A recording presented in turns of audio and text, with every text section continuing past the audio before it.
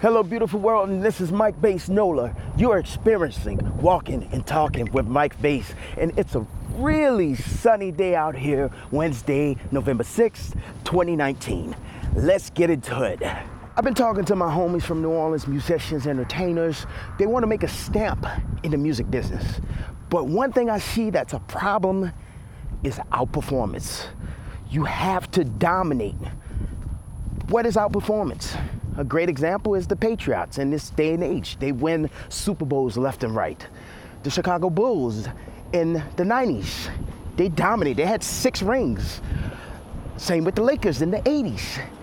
Kareem Abdul-Jabbar, they dominated. And the reason why they dominated is because they didn't allow themselves to fall short in delivery performance. For us, that's like deploying a song. That's like deploying a record, and that record gets a hit. The record goes on the radio. The record gets a Grammy, but you do it consistently, back to back to back. I say you're a superstar quarterback who's made 22 touchdowns and no interceptions. And most of your receptions were made, maybe like 70, 80%. Unreal numbers. But there are quarterbacks who do that, and they become star quarterbacks because they do it consistently every year.